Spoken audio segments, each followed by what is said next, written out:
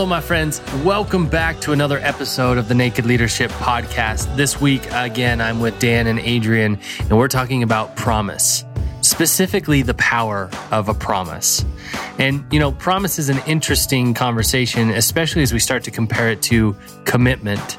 And we do a lot of that in this conversation. We also talk about what's possible when we're willing to jump into promises and keep them, or at least be accountable to them. Sometimes we break them, but being accountable to that is a way that we can transform the culture of our organization. But before we jump into the conversation, I want to mention once again, change-imperative.com. This is a ebook that Dan wrote on change management for an organization, and it's just brilliant. There's so much powerful information in here about the characters that show up in any time of change in an organization, how to deal with them, how to understand their psyche, and how to ultimately implement the change in your organization that's necessary for growth, profit, and satisfaction. Go ahead, again, change-imperative.com. Go get your free copy, and let's get into it.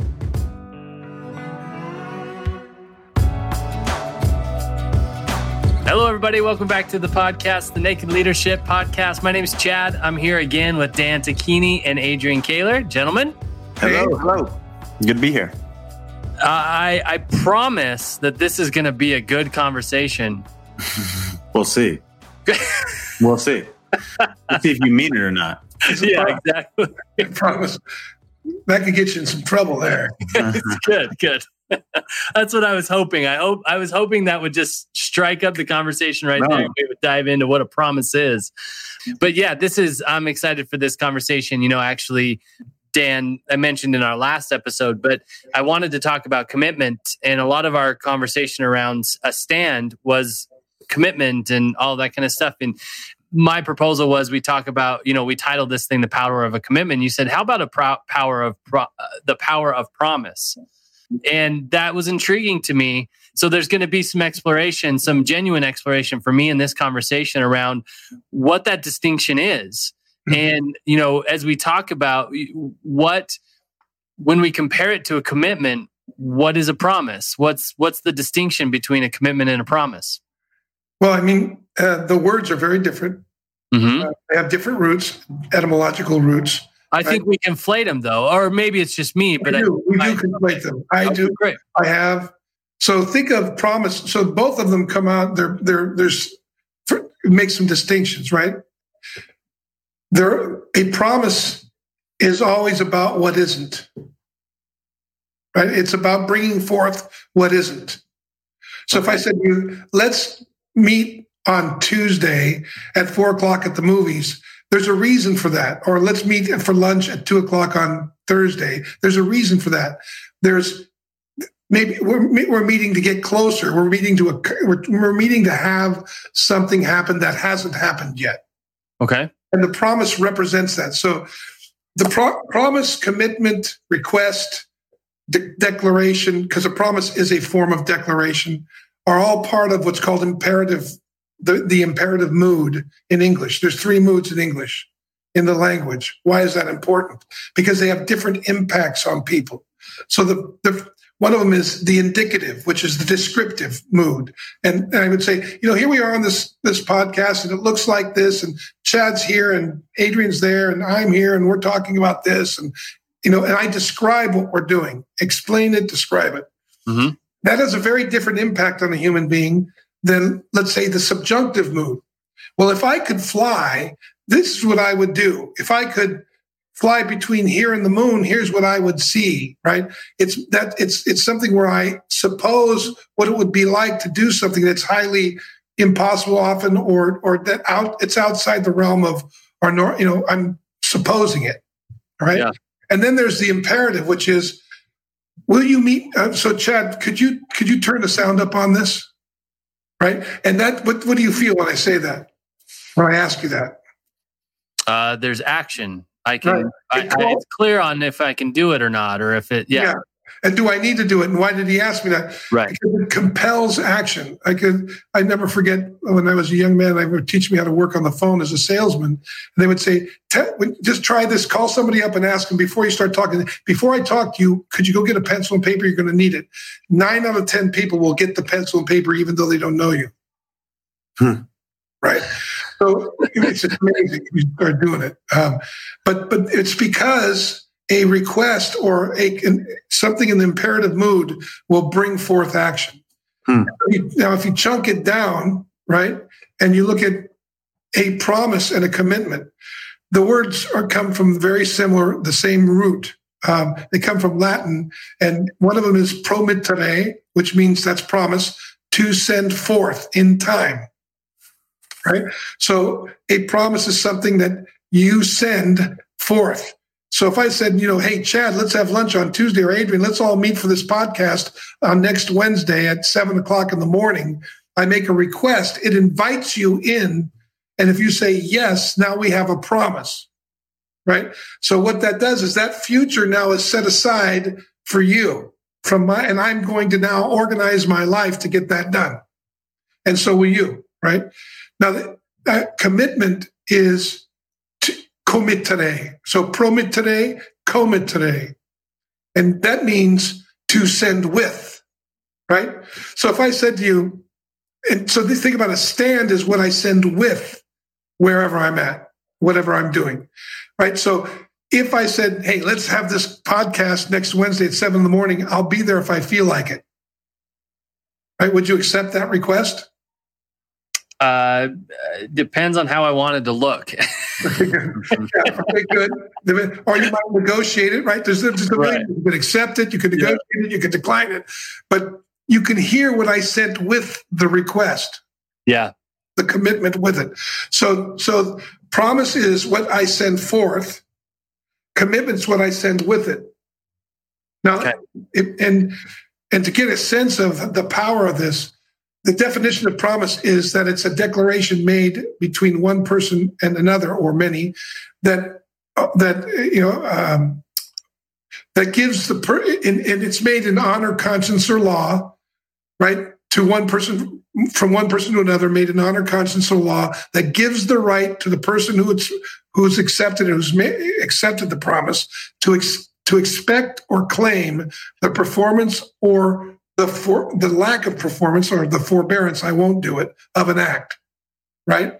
So it gives me the right, it binds me. It's a declaration that binds one person to another or to a group of people, and it gives the people that receive it the right to expect or claim it, right? So it sets up, it's a transformational act in itself. It transforms a right I have to myself into a duty I now have to you. And it gives you the right to expect and claim the performance or forbearance of whatever act I've promised. So we're bound, right? And it actually has neurological effect. They've done, like if you ask somebody to make a promise, it actually affects them. That's why a lot of people won't make promises. Yeah, we avoid it. Or I know I've avoided it.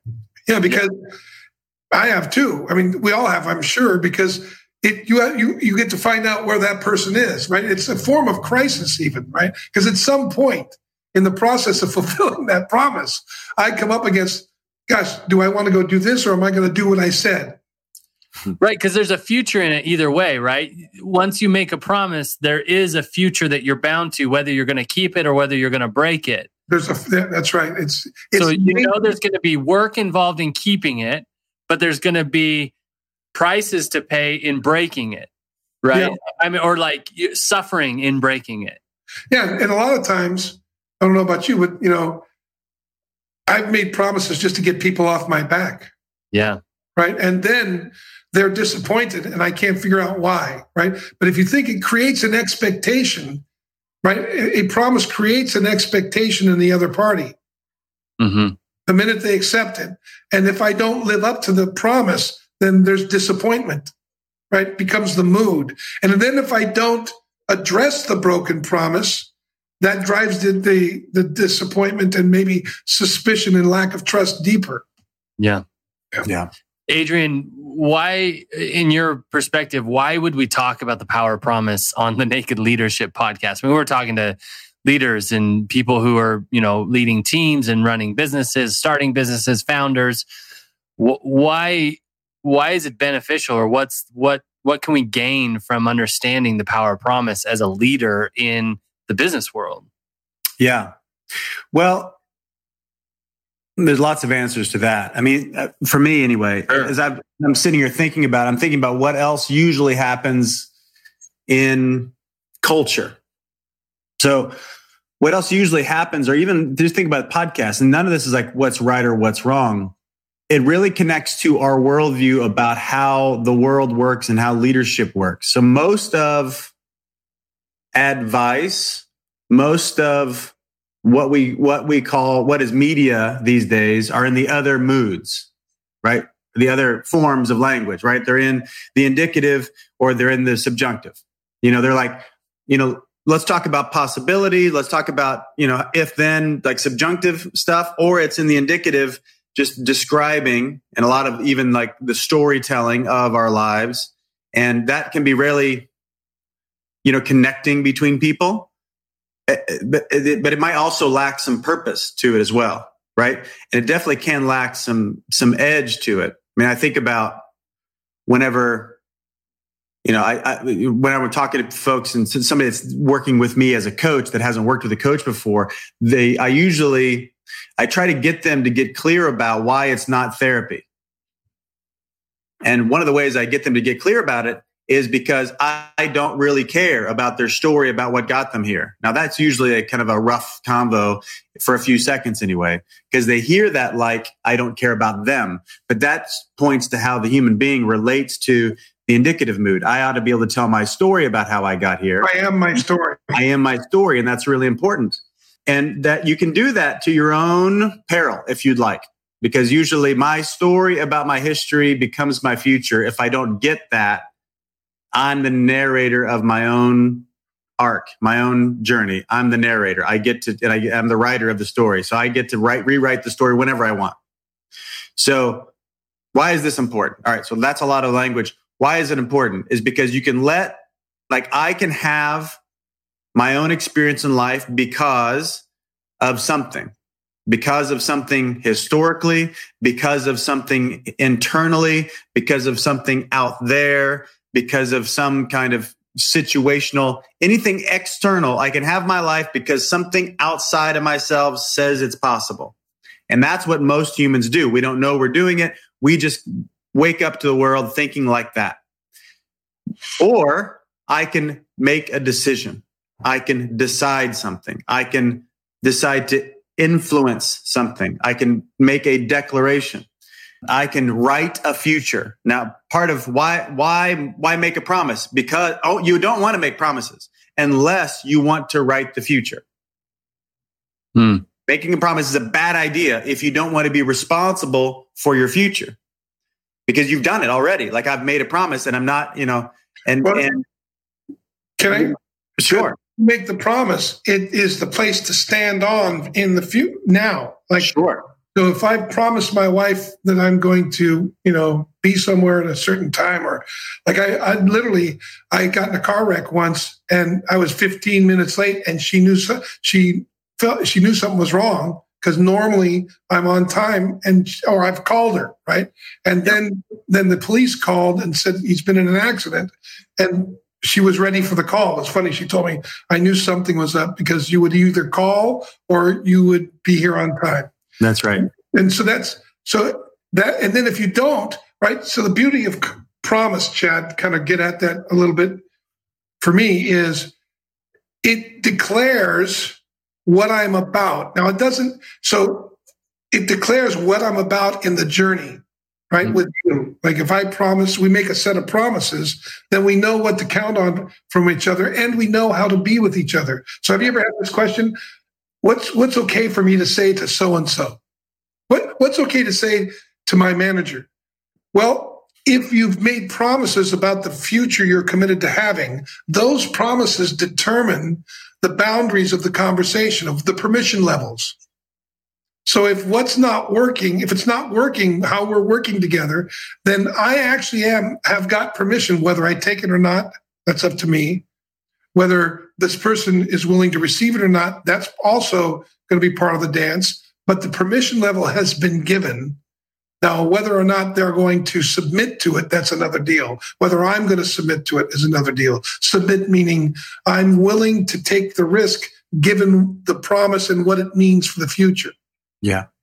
Right? Like it helps us order conversations. Yeah. This future that I've promised in very specific terms can look back to this moment and say what's wanted and needed, and that can help me order the conversations that need to occur in order to see that happen. Yeah. Another way. So, so why are we talking about it here is because I think there's power and there's possibility in it. So that's like the punchline. There's a lot more that's possible for us and in us and even in our experience and what we can generate out there if I'm willing to take on a life of promise, like being willing. Because when I make a promise, I'm being seen, right? I'm putting my neck on the line. Yeah. There's lots of reasons why we don't want to do that, right? And we've joked about why, I might do it or might not do it. But I like that. For me, I get vitality. I get vitality from just deciding something matters. Deciding my word matters generates life for me. And but I always tell all clients on a first call or second call that, hey, living your word is the game here. Living your word. This is what we're experimenting in. You're going to deliver on your word. You're not going to deliver on your word. You're going to want to minimize things and not get clear, not get honest. We're going to explore how connected you are to your word. And that's a vital, because when you hear that, if I'm living as my word and I miss it, I have something to true up to bring me back on course to the future I say matters to me. That's right. Benefit of the promise. Right. It doesn't mean you're never going to break your word. Of course not. I mean, I think, So keeping a promise is different than living as your word.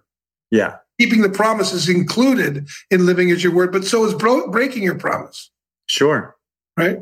So, and the issue is, the hard part about this is a lot of people have used promises to shame other people. Right. Like to shame, like if it's power control kind of thing, then I'm going to use if you didn't keep your promise, I'm going to use it to shame you. And that's why when you bring these kinds of conversations up in any kind of work environment, people are initially going to be reactive. But if they see you can contain the reaction, they get that your intention is not about shaming them, but calling up the biggest part of them and coming together as a team to bring something forth, then you create an opening for people to be creative and to talk about it, because any conversation is worth having if it's about bringing the vision into being. Yeah. Right. So it gives you boundaries, if you will, naturally about what the conversations ought to be and kind of a hierarchy of which ones are most important based on what you said you're committed to have happen. Yeah. There's a lot to Dan's. I think one of the ways to frame that is, there's a lot of pragmatism that comes with living like this. To your point, as you talk about it, Dan, always so eloquently around vision and getting something done, that this promises become very pragmatic because they actually show us how to order things and what conversations to have. I also think about where the richness is in this conversation for a lot of people when they think about team, they think about culture, is that promise is relational infrastructure. I'll say it that way. Relational infrastructure for the team. And here's what I think about. So when I'm starting a coaching contract with somebody, we always talk about what the agreements are, which is also code for promise. I'm asking them, what can we agree on? We're going to co-make promises together. And I walk them through, and they're very elementary. And I always say, hey, these are very elementary. And we walk through them. What does it mean to be on time? And all this nuts and bolts type stuff. And I say, well, why is it important to talk about agreements from the onset? And they say, what to expect of each other, which is part of it. But I do want to know what to expect of them. And I want them to know what I'm expecting of them. Because if I actually want them to be on time to coaching calls and don't tell them, then all of a sudden I'll be upset later because of something I've been unwilling to express. But if I let them know, hey, What works for me is for you to be on time. You start the calls on time. I end the calls on time. That's the way this is going to roll. But if I don't say that to them, I'll resent them for not doing what I haven't been willing to express to them. Mm-hmm. But if I make the request, be on time for your coaching call, and they say yes, if they're not on time for the coaching call, it's a wonderful conversation to explore because there's something off. That's what we know. If someone's in some kind of breakdown, something is off. I don't know what it is yet. Might be something that some kind of where they are, what they're doing is off, how they are, what they're doing is off. Something between us is off. Yeah. Something's in breakdown, and there's a lot. Promise gives you signals of where somebody is, right? Because with a promise, part of a promise always ends in some kind of results. Yeah, so, the saying we use is promise is a cry for help. Like something's that I might not even be aware of right at the moment. Yeah. But so when it says that a promise gives the right to the one who's been made to expect or claim the performance or forbearance of the act, the definition. That's the definition from Noah Webster's 1828. But what that means is, when do you want to make, if you're going to claim the performance or forbearance of the act, we tend in our culture to think that's after the promise is broken. But after the promise is broken, they may not be able to fulfill it again, right? You have to reestablish it. The time for that to occur is between the time when it's made and when it's happened. So I have a right, if I suspect that something may not be going well, in order to bring forth that future, I've been given a right by the person who made the promise. Like once it's made, we both have the right to call that out. Hey, this doesn't look like it's going to work given this future we're committed to, right? So it brings order, right? It orders chaos. It gives direction. And here's what this creates space for. So there's become a big conversation in our culture about micromanagement. And micromanagement has become this thing that nobody wants to be, is a micromanager. And if you don't like what your boss is doing, it's a good idea to call him or her a micromanager, because then that gets them off your back. Because God forbid somebody's a micromanager.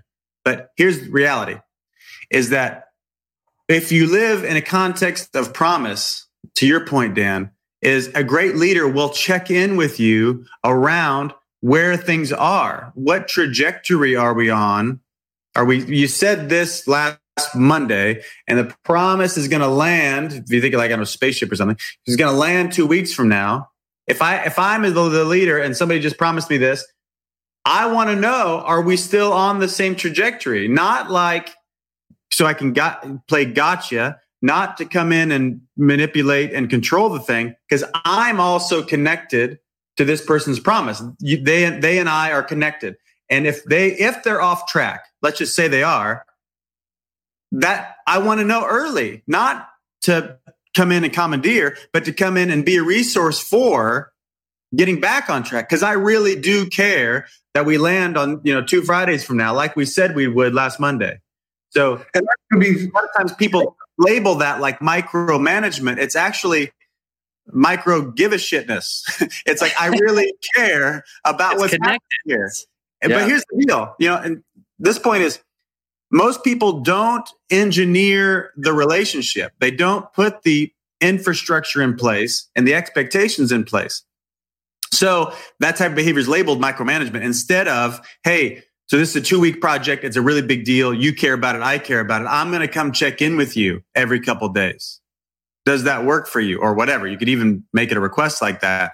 I'm going to come check in with you. I need to hear where things are. Even every day, I need to hear where things are. Most people aren't willing to state it like that. So they end up, wanting to hear, and they're not hearing. And then they're judging the person silently, and they come off passive aggressive later because they've not, laid out the infrastructure of the relationship over those 2 weeks, where it's like, hey, here's what you can expect of me. Here's what I can expect of you. And here's where I think it gets even more challenging for leaders, is that they have a story. And we've talked about this maybe on here before. They have a story that if I was them, this is what I would be doing. And to them, to the leader, there are these what we would call implicit promises, unspoken promises that what a quote unquote good employee would be doing. A good employee would be fill in the blank. And there's all these unspoken and throwed upon expectations, which are like implicit under the table agreement. Instead, and they don't get the agreement on the table where it's actually talked about and like, yes, we're both on board with this. There's just a silent expectation. And whoever said it, like unspoken expectations or preset resentments, that's what comes when we. So an example of that is talking with a team member on a team that we coach and they're having a hard time and they're stuck. And I say, well, have you asked whoever their manager is? They're, one of the leadership team. And they said, oh, no, I wouldn't do that. And I go, how come? Well, I don't want to bother them.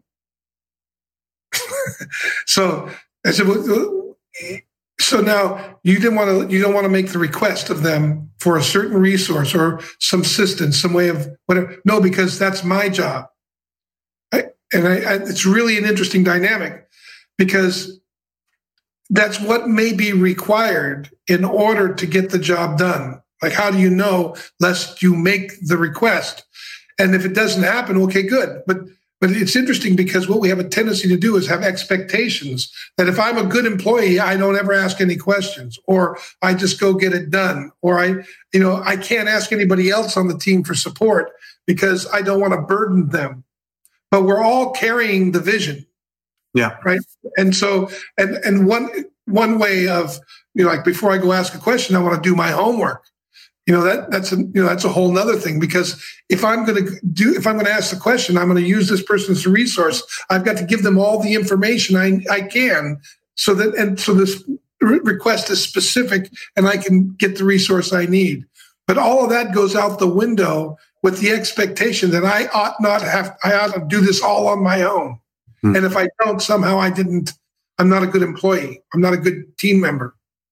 Right. There's another angle of this that I see in my coaching work with leaders, and I've actually done this and experienced this myself, and that is making a promise, maybe around a project or something like that, and then purposely going silent to like see if they show up, like see if they do it, right? In opposed to what you're talking about, Adrian, of like this checking in, like if you're actually committed to the relationship and the project, you would check in. But they sit back, or I'll put it on me. I've sat back and said, well, we'll see. We'll see. Like, and so that even for me shows that I have doubt, or there's something that shows me that the promise isn't going to be kept, but I'm going to test them in this, quote unquote, test them to see if they're comparable or if they have what it takes. If the past is going to happen again. Yeah. If I'm going to prove that they made a promise they couldn't keep or weren't willing to keep, or whatever it is, whatever story I'm making about who they are, I'm using the promise as like a weapon. And you've excused yourself from the fulfillment of it. Yes, exactly. All up to them. It's all up to them. It's like virtuous absence. Yes. Virtuous absence. That's good. Yeah. I'm staying at a distance, and it's for you. This is a nice little growth opportunity for you. I'm going to stay at a distance. But we know that. But at least if the story's true, it's like I'm actually staying at a distance to test this guy, and maybe they're on their last leg, and this is the final nail in the coffin. I'm about to can him, but I don't want to have maybe I need to prove that I'm better, smarter, smartest guy in the room. Yep. Yeah. Yeah. Well, it's common on teams that the departments get siloed. And the way we get siloed is we think that our job is only to do what our department is. We don't see how our department fits into the overall. And so, but if let's say I'm a department that's dependent, which I am, on other departments, then I want to stand for them as much as I can. Yeah. Like I want to stand for their success but if I get into competition with them, because it's a way to signify me or our department, then because competition can be healthy, but it can also be very unhealthy if it gets if it's not fun, if it's not like there's an underlying understanding that we're in this together and we're competing to win, not to beat each other, right? Win together. And that's a fine line, because a lot of managers will use competition to motivate and then wonder why, no matter, like, what, you have one guy who's a superstar, one team, and the other team's not doing well, and then the whole team doesn't win, but other people stand out. Yeah. Right. And we don't notice that. We think, oh, that's a great team over there, because we don't see that maybe there's some sabotage going on. Information isn't being shared, et cetera, to maintain my dominance. Yeah. So why also, I think your question, Chad, earlier, which was like a shift for the convo, which is like, why is this important to talk about? There's a new answer that's revealed in this for me at this moment, like another slice, if you will, another aspect to it. Because if we don't generate a culture of promise, then we'll have a culture of, what do I want to call it?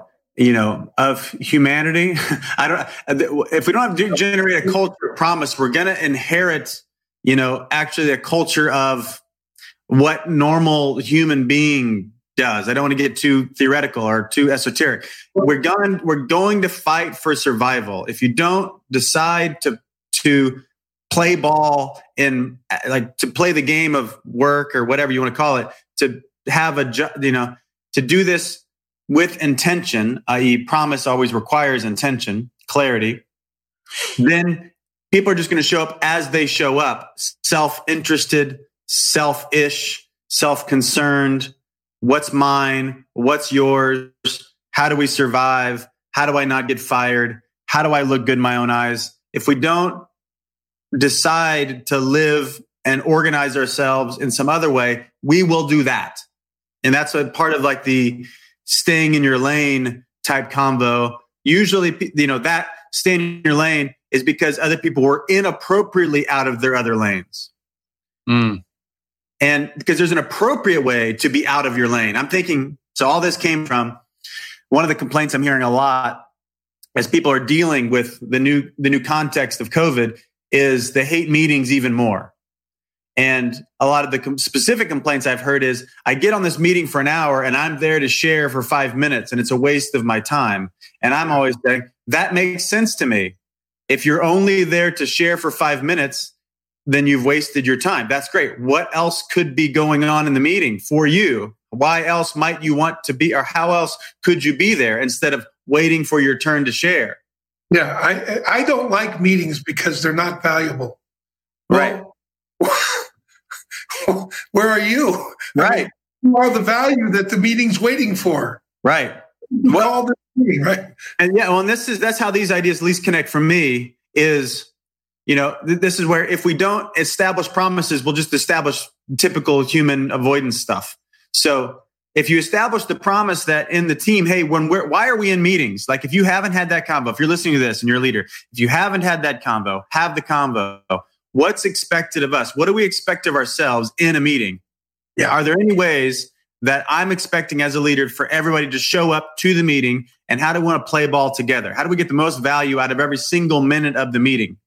If you haven't had that conversation, have it this week, because in that will come out of, first off, their resistance will show up right away. And all their judgments of you as the leader that have been having all these bullshit meetings will show up right away. Their judgment of other people is going to show up right away. But once you get through all that, you can actually have a conversation about how to fully leverage this thing. And we want people to have eyes on, to your point, Dan, earlier, I think is where this came from, to have eyes on the influence and impact of other lanes that I could have. Or that because if I'm listening to your lane, I might have some ideas that could be of big service to you. But if we've got this kind of under the table agreement that I'm going to stay in my lane, and that's what a good employee does, that resource, that idea, what I've seen before, that ingenuity might not get to the table because I'm busy being in my lane, i.e. being less of a resource for the company. Now there's a way to share or to contribute or to add, but that would need to be, decided upon about how do we engage with each other in a meeting around things that aren't in my lane. Well, it reminds me of the meeting we had with that one company, and gentleman says, well, these meetings aren't valuable for us. I mean, I don't why are we having these meetings? And within 5 minutes, we brought up, well, what about this player? Is he on your team? Well, yes, he is. How's he doing? Well, I guess he's doing good. Well, he tells us that, he's reached out to you numerous times, can't get a meeting. Well, he does really well. Remember that? He's somebody I can count on. I don't need to meet with him. And I said, well, how long do you think that's going to be before he's going to get that the only way to get attention is not to perform well or, become the squeaky wheel? It's like, I have an open door policy, the guy said. And so I said, well, it's not too open because he's called you a few times. And what was interesting is that he came to the meeting saying everything's fine. He had no reason to be in the meeting. But yet there's these outs on his team. And these are the very things that he could resource because, quite frankly, we all are dependent on other departments. And if we have dependencies, it's always good to hear how the other department's doing to see how I can support them so that the dependency that we have gets done, gets handled. How can I support them? What kinds of conversations can I be brought up? Now, the other thing is, well, we can't just do that all in one meeting. No, but you can identify those conversations and they can happen in outside meetings. You can take it offline. That's one of the values of the meetings. You can identify what offline conversations need to occur to further the promise that you have together in the organization, you can align with. But all of that's uncomfortable if you don't want to be bothered. You just want to do what you need to do and come in and go home and, kind of do your job and that's it. And not accomplish what you said you're going to accomplish. Just go through the motions and have right. Yeah, I think as we wrap this conversation up, start to try to put a period on it. I think one thing that's becoming so apparent for me is that as teams, we often don't have conversations about our promises and how we're showing up in our promises, and that's a great place to start. If you're noticing that promises are being broken or people are avoiding making them. I mean, that's where we start, right? That having the conversation about, wow, we have quite a culture around promise here, don't we? And creating an environment where that can occur, right? Yeah. It's like we can explore it. But if you think about it, if you're not doing that, then you're probably not very productive because the promises are the, if you will, the milestones of bringing forth what you're committed to. Yeah. Well, I love how you framed it as like the structure of what we're up to. That's how we structure the work is on our promises. And if they're not being kept or we're avoiding making them, there's not a lot of structure. Things become siloed and we can't talk about it. Yeah. From a big picture perspective, a lot of times people they love to talk about goals. There's nothing wrong with goals except for how people relate to goals. In my experience, I think usually goal setting can be very ineffective because of what we make up about the goal itself. Most people, when they set a goal, it's actually what I call, it would be nice if goal. Mm-hmm. Won't it be nice if this happened? Which is distinct from if you're setting a goal as a promise. This is what we're going to do. Yeah. This is what will occur. And it's not a guarantee, but it's what you're committed to, right? Yeah. There's got to be some risk in it. And that's right. And it's interesting. We can probably do another session. It would be there's another word in here that's related to promise and commitment. And that's forgiveness. And we could talk about that sort of, but forgiveness, like promise is to send forth, commitment is to send with, and then forgiveness is to send from, where I consciously decide I'm going to send myself from an offense or from what this person owes me so that I can get back into the conversation about what it's going to take to bring forth the promise that we made, or what's next, or what's now. I love it. We're going to do it. Talk about forgiveness. That's great. All right, gentlemen. Thanks so much for the conversation. Awesome. Good to be with you guys. Thanks, Chad. Thanks. Bye-bye, everybody. Bye, everybody. Well, friends of the podcast, thank you so much for joining us this week. If this podcast has helped you or entertained you at all, we encourage you to go to iTunes or wherever you get your podcasts. Leave us a 5-star rating and a glowing review. That'll help us reach more people and grow this community. And finally, if you have any suggestions or feedback for the podcast, we would love to hear from you. You can email me at chad@takenewground.com. Thank you so much for joining us, and we'll meet you back here next week for another episode of the Naked Leadership Podcast.